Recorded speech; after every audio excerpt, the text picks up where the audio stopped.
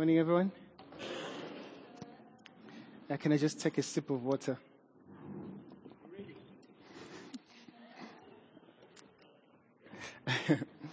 It's. I always say this. It's always so weird when someone is going to say words like a dynamic speaker and all that.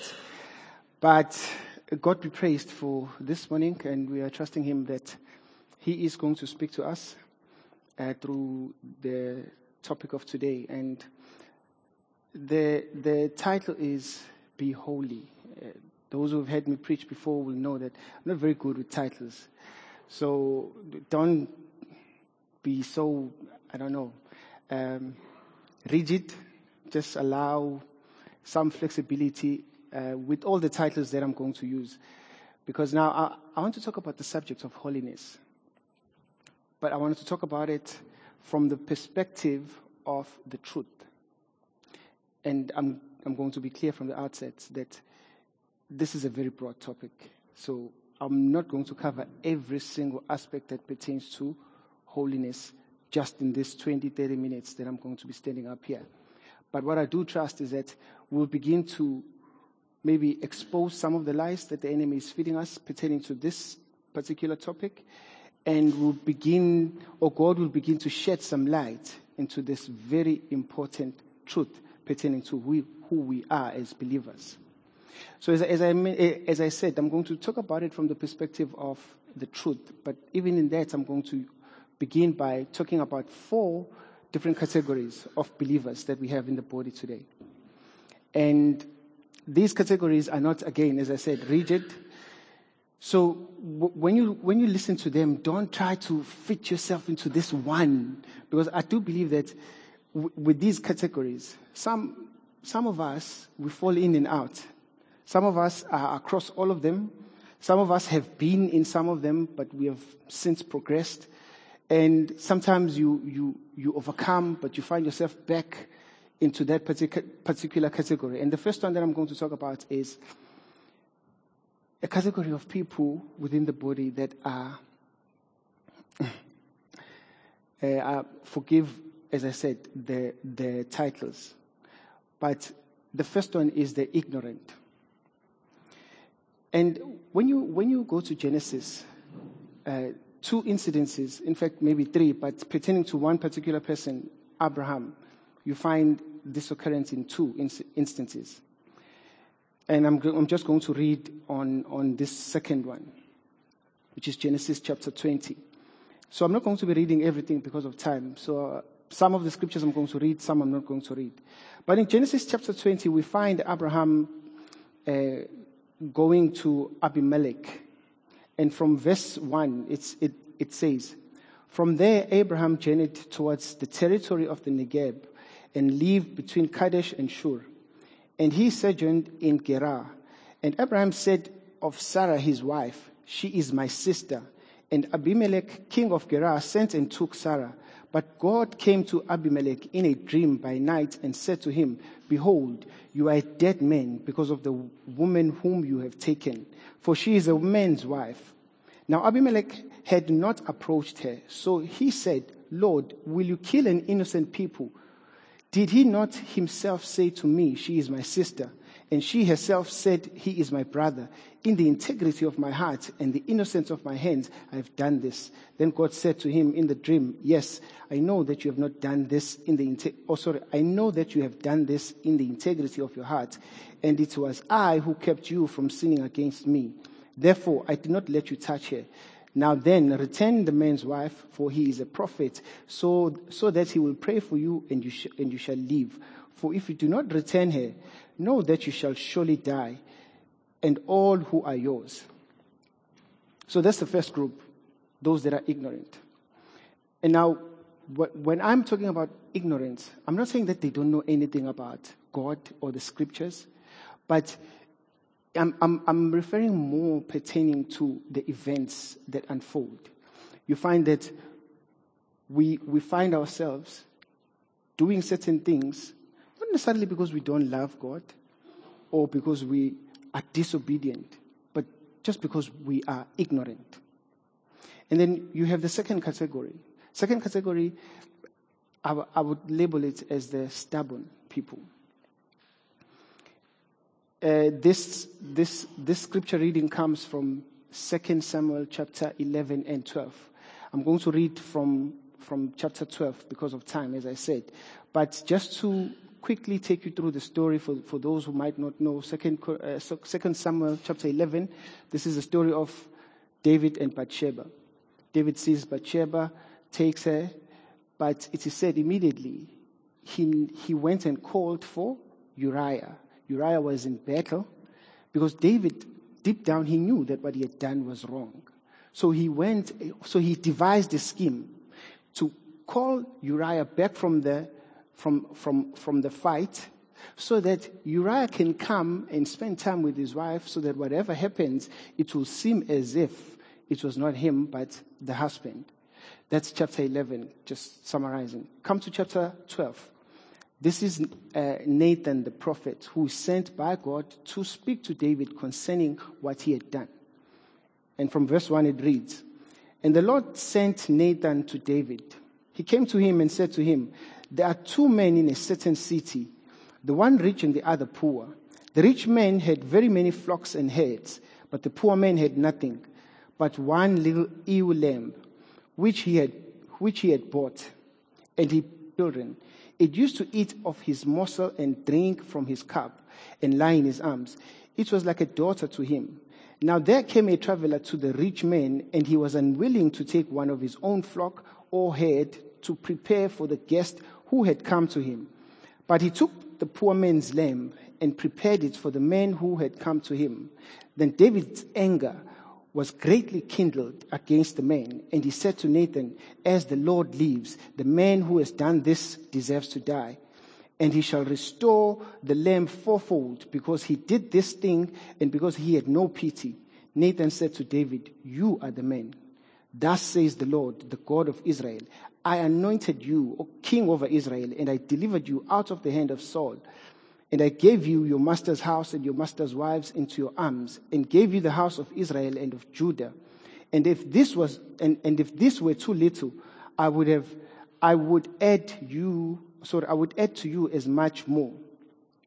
Why have you despised the word of the Lord, to do what is evil in his sight? You have struck down Uriah the Hittite with the sword, and have taken his wife to be your wife, and have killed him with the sword of the Ammonites. Now therefore, the sword shall never depart from your house, because you have despised me, and have taken the wife of Uriah the Hittite to be a wife. Thus says the Lord, behold, I will raise up evil against you out of your own house, and I will take your wives before your eyes and give them to your neighbor, and it shall lie with your wives in the sight of this sign. For you did it secretly, but I will do this thing before all Israel and before the sun.' David said to Nathan, 'I have sinned against the Lord.' And Nathan said to David, 'The Lord also has put away your sin. You shall not die.'" Now, this category, the stubborn. This is a very interesting category of believers within the church, because they know the truth. But in spite of them knowing the truth, they still walk in a lie. If you look at this story, Nathan came to David to tell him of the truth. And not that he did not already know the truth. He knew the truth. But he comes and tells him from another angle the truth concerning what he had done. But still, it did not dawn on him what exactly he had done. And this is a very interesting category, because now, a lot of the times you find that as believers walking with each other, we are frustrated with each other, frustrated with what we are seeing around us. We believe things should be this way, things should be that way, but we have told him he is not listening, he is this, he is that. I mean, pertaining to worship, things are supposed to be this way. Pertaining to the preach, things are supposed to be this way. That's why, for example, when as I said earlier, those words are used, and when people clap for preachers, I always find it a little bit disconcerting, because I always ask myself, whom are you clapping for? The man or God? And a lot of the times, obviously, the outward response or the immediate response would be, I'm clapping for God. But deep down, what is happening in the church is that we have exchanged the truth for the lie, where we're now celebrating the man rather than God, which should not be so, because now, pertaining to this story that we're on, this journey that we're on, it's not our story, it's not our journey.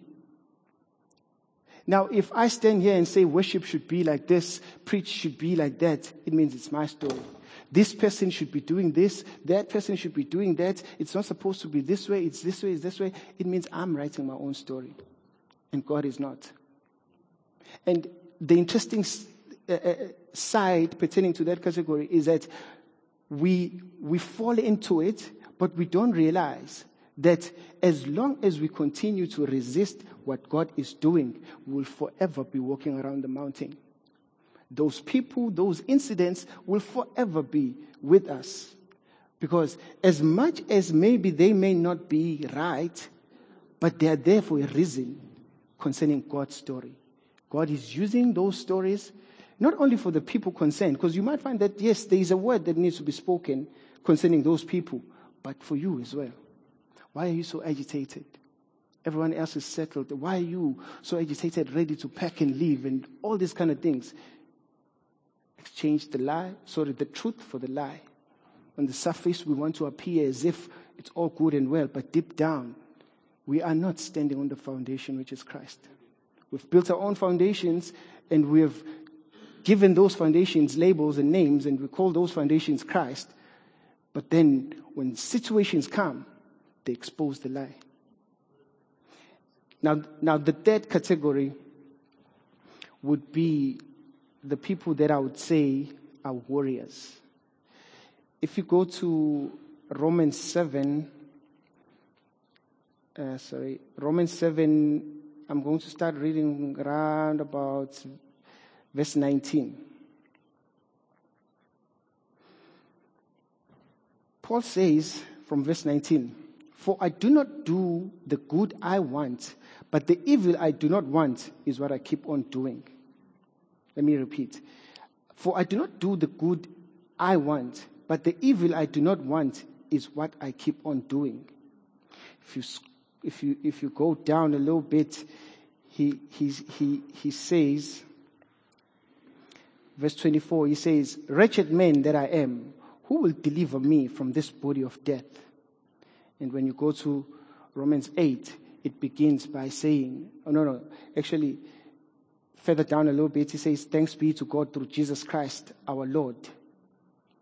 Wretched man that I am, who will deliver me? Thanks be to God through Jesus Christ." And then chapter 8, it begins by him saying, "There is therefore now no condemnation to those who are in Christ." This category is the category that recognizes that something is not right. Something somewhere within me is not right. They've moved away from looking externally, but they're now beginning to examine themselves. They're now beginning to say, instead of me focusing on what I'm seeing around me, on that person, this thing, and so on, I'm going to spend time looking within. And when they do find whatever is not right, it doesn't mean that they have the answers. It doesn't mean that they readily overcome. But what it does mean is that they are ready to engage in warfare. They are ready to wrestle with whatever it is that they are going through. They are not willing to accept the fact that things are the way that they are. Because, someone once gave this. In fact, it was a story. It was not a testimony. It was just a story. He's walking out of the house. The dog follows. He chases the dog back. Further down, the dog comes back. Chases the dog back again. Further down, the dog comes back again. Now he's tired. So what does he do? He puts a leash around the dog and he walks with the dog to wherever he's going. If you look at that picture, the wrestling, you wrestle to a point where the enemy is defeated. You never allow a situation where you put a leash and you accept it. You walk along with it. You never ever allow that. Doesn't matter how long it takes you. Doesn't matter how difficult it is. It doesn't matter even if it appears that for now you are the most defeated believer out there. But you continue wrestling. Because when you really look at it, that is where the victory lies, really. This idea that the victory lies, I think I've shared this before, this idea that the victory lies in me overcoming. Overcoming is actually a bonus if you look at it. The victory lies in you understanding that you wrestling is your victory. Understanding that the wrestling will never go away as long as you're still on this earth. Because sometimes with this idea of overcoming, we begin to have this outlook that says, I'm going to overcome, thereafter everything is going to be fine. Which is why we're now continuously doing this. Because things are fine, so I'm on a high, but then another attack comes. Boosh. But now if you change your mindset, change your perspective on these things, you begin to now walk closer to this rather than to continuously be going down. Because walking closer to this, you have now removed it from overcoming. But you have now placed it solely on the fact that Christ overcame. So what I'm walking in are the finished works, regardless of the outward manifestations. Because the outward manifestations may say that you are being defeated. But by faith, you are walking with Christ. You are seated with him in the heavenlies. So that's your reality, not what you are seeing. Then the fourth category, I'll say are the soft-hearted. If you go to Acts chapter 18,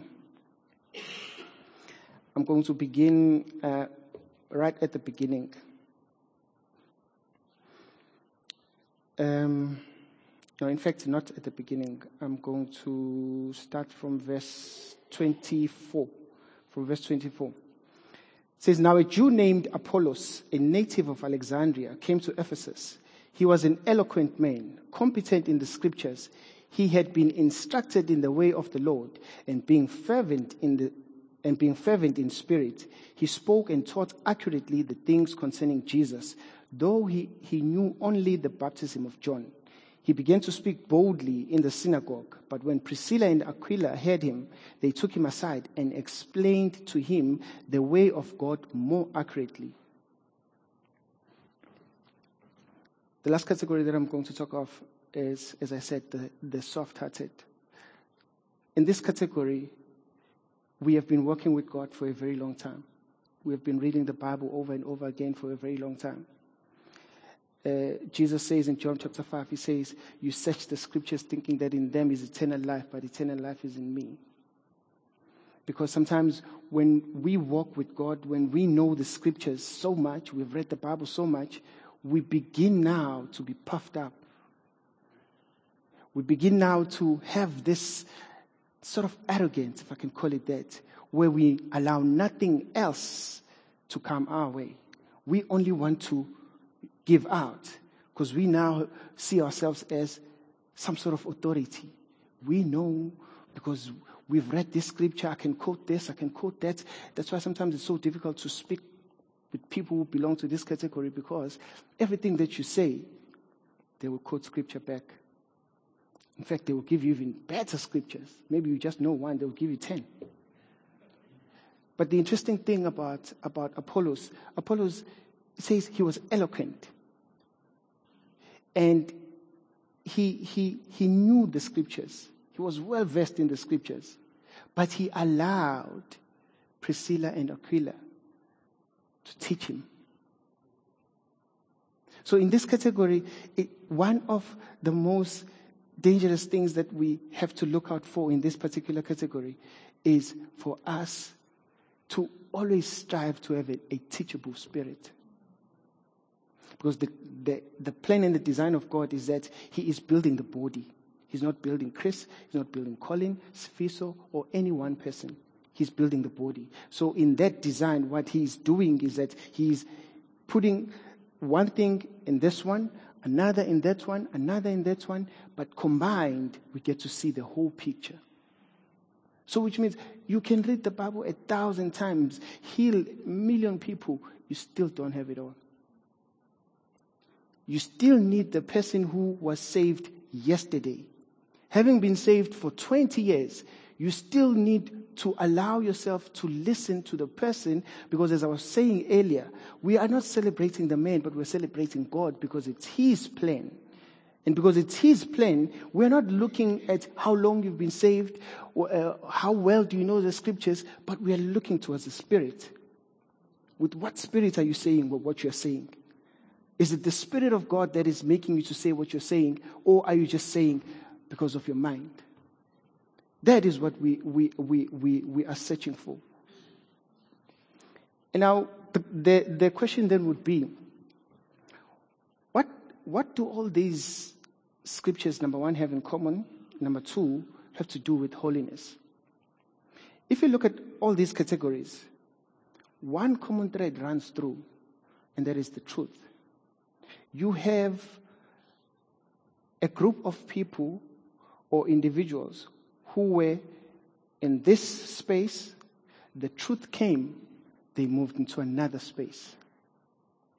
Except maybe for the second category. Because with the second category, I think we have to accept that with the second category, one of the things that is very important, that is the stubborn, is that God's grace we also have to allow. We can't solely rely on that we've spoken the truth. I've told him the truth. He's supposed to be doing this. She's supposed to be doing that, because she knows the truth. Sometimes it does not take the truth for things to happen, but it takes the grace of God. All because, again, coming back, it's His story. Ours is to say, Lord, I want to be a vessel worthy of honor. I want to be a vessel that you can use. So if God says now, okay, go and speak this word to that person, because that's where this person is. You go speak the word. You don't now wait. You're like waiting to see what's going to happen. Because sometimes it will not happen. It will not happen. In fact, now, I'm reminded of a story when some years back, I think I was maybe like 2 years into my journey. Someone asked me this question. They said, how many people have been saved through your preaching or your sharing of the word? It troubled me. I was shaken. Because at the time, I think I could count maybe like 3, 4. But here's the thing. Years later, walking with God, and God now beginning to show me His truth, I began to see that question is wrong. On the surface, it has an appearance of good. But actually, it's not the correct question. And that's always the case. When you begin from the wrong starting point, you'll always end up at the wrong conclusion. Because now, the starting point that I had is that there's something that I need to do other than just to be obedient and say, Lord, here I am. To a point now where I have to speak a word and wait for the word. And have a little notebook, count, tick 1, tick 2, 3. And I remember we went to Zambia.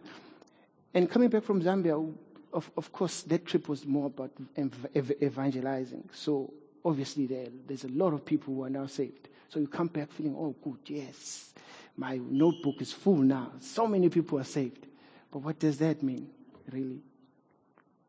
What does that mean? Because in the day and age that we're living in, sometimes you see salvations, but all that has happened is that the people have been stirred emotionally, but God is not in it. So if that's going to be your only basis, the raising of the hand, and then you say it's done, then you're being misled. Because this story, as I said, it's about God.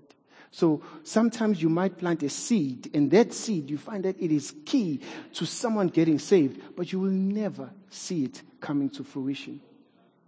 Does it mean that you have not done anything? Certainly not. Because one plants, one waters, but it is God who gives the increase. But the increase came because someone planted, someone watered, and then God gave the increase. So all of these people are necessary.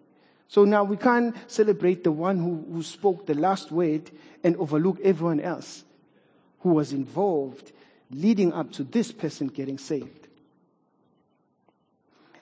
The truth is the foundation. Because coming back to holiness, like so many words, especially Hebrew, you find that it has many different meanings. One of those meanings is sacred, worthy of reverence, set apart by God and for God, morally blameless, upright, in a way sinless, which is with this one. I think this is where we get, most likely this is where we get this phrase, holier than thou. Because I think somehow that has been the definition that has stood above everything else. Morally blameless, sinless, upright, and so on. So, which now leads us to this space where if you walk up to many believers and say, or ask the question, are you holy? They will be very uncomfortable. The brave ones will say no. But most would just mumble and not really be able to respond. Because I think when we examine ourselves, we know that who can say that I'm sinless? No one. So if that's the definition of holiness, and someone asks you, are you holy? Of course you're going to struggle to respond. But that's not the only definition of holiness. Another definition of holiness is different, unlike, other.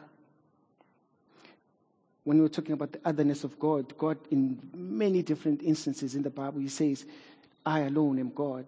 There is no other God besides me. Do not worship any other God, and so on. That's the otherness of God.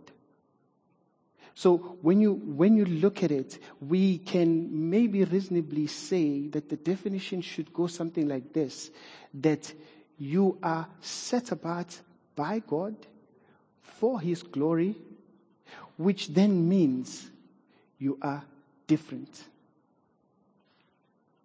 Set apart by God for his glory, which means you are different. You are unlike any other which is out there in the world. That's who you are. And now, if that's our starting point for holiness, what we now begin to see, set apart by God, you have no part in that. For his glory, you have no part in that. Therefore, you are different. Still, you have no part in that, because that's what he has decreed concerning who you are. This idea that says when we look at holiness, it pertains to things that you have to do or things that you have to be, it now, in a way, excludes God. It removes him from the picture and places you at the center, because now you are the one who has to satisfy all the requirements of holiness. Does this mean that now, by me saying that I'm maybe saying morally blameless, upright, and sinless, and all of that are less important? No ways. But all that I'm saying is that can't be your starting point. If that's your starting point, it's going to overwhelm you. Because this body in which we're in is born into sin. If you look at 2 Corinthians, let me just read it quickly. 2 Corinthians chapter 3, verse 18. It says, and we all with unveiled face, beholding the glory of God, are being transformed into the same image from one degree of glory to another. For this comes from the Lord, who is Spirit. It comes from the Lord. We are being transformed, but the transformation comes from the Lord. It doesn't come from us. So which means our starting point is that in terms of the question, am I holy? Yes, I am holy. Because I'm different. I'm set apart by God and for his glory. Therefore, I'm holy. But does it mean now pertaining to holiness, that is all that there is pertaining to holiness? Certainly not. But it's a journey. I start somewhere and I'm walking towards. If you look at it, no one could ever even if you were to live 100 years, no one could ever say, I've fulfilled all the requirements. But we are constantly walking towards. That's our story. The same as what I said earlier, that our story is not so much as to say, I preached and so many people got saved, but ours is to say, my story is to stand and surrender my life to Him, to be used by Him. That's my story. Now He begins to work a work in you, but you also have to begin from that point where you say, I'm different. And being different, what does that mean? If now you say, I'm different, it does mean that you are not going to begin to process things as the world does. Your reality and the reality of the world are two different things. For you are set apart. You do not allow the lie of the enemy to be a part of who you are. So which means when something is happening in your life, doesn't matter what it is, you look at the categories, you begin to see where you are fitting. Are you being stubborn, even though the truth is being spoken? Or are you allowing the truth of God to penetrate and do the work? Because another very interesting thought is this. We hear sermons every Sunday. When does the word of God begin to be effective in your life? Is there a point where you say, after having listened for 10 sermons, then it's going to become effective? For now, I'm just, abiding my time up until I get to 10. When do you begin to say, I've had enough of the word of God? I'm equipped enough to begin to live out the very things that I've heard. Because I think it's very easy to come and listen. I mean, when you go to Acts chapter 17, in Athens, it is said they just wanted nothing else but to hear and tell of something new. That's what they lived for. They just want to hear something new and tell about something new. Oh, that someone was so good. Oh, he said this, he said that. But where is the process of examining, sitting down internally and beginning to process your issues? Because this body that Christ is building is made up of members. And as long as the members are not where they are called to be, the body will always reflect that. You will always have a broken body, a body with issues and all these kind of things that are not supposed to be there, because a lot of the times, or at the moment, we have allowed this spirit that says, it's okay. You are saved, just float. It's coming. It's been coming for 10 years, but it's still coming, and you're okay with that. There needs to come a time where we draw the line and begin to say, I'm a warrior for Christ. I will not accept this. I am holy. I am set apart by God for His glory. And this reality is not what I'm called to. Because of that, doesn't mean now that I need to do away the things that are not supposed to be there. Look at my own behaviors, my patterns, and so on, and begin to see the lies from the truth. Because I can tell you this, it's very difficult for you to walk in a manner that you're called to if you spend hours and hours watching TV, hours and hours on social media. You would spend 5 hours on social media and 10 minutes on the word. Even less praying.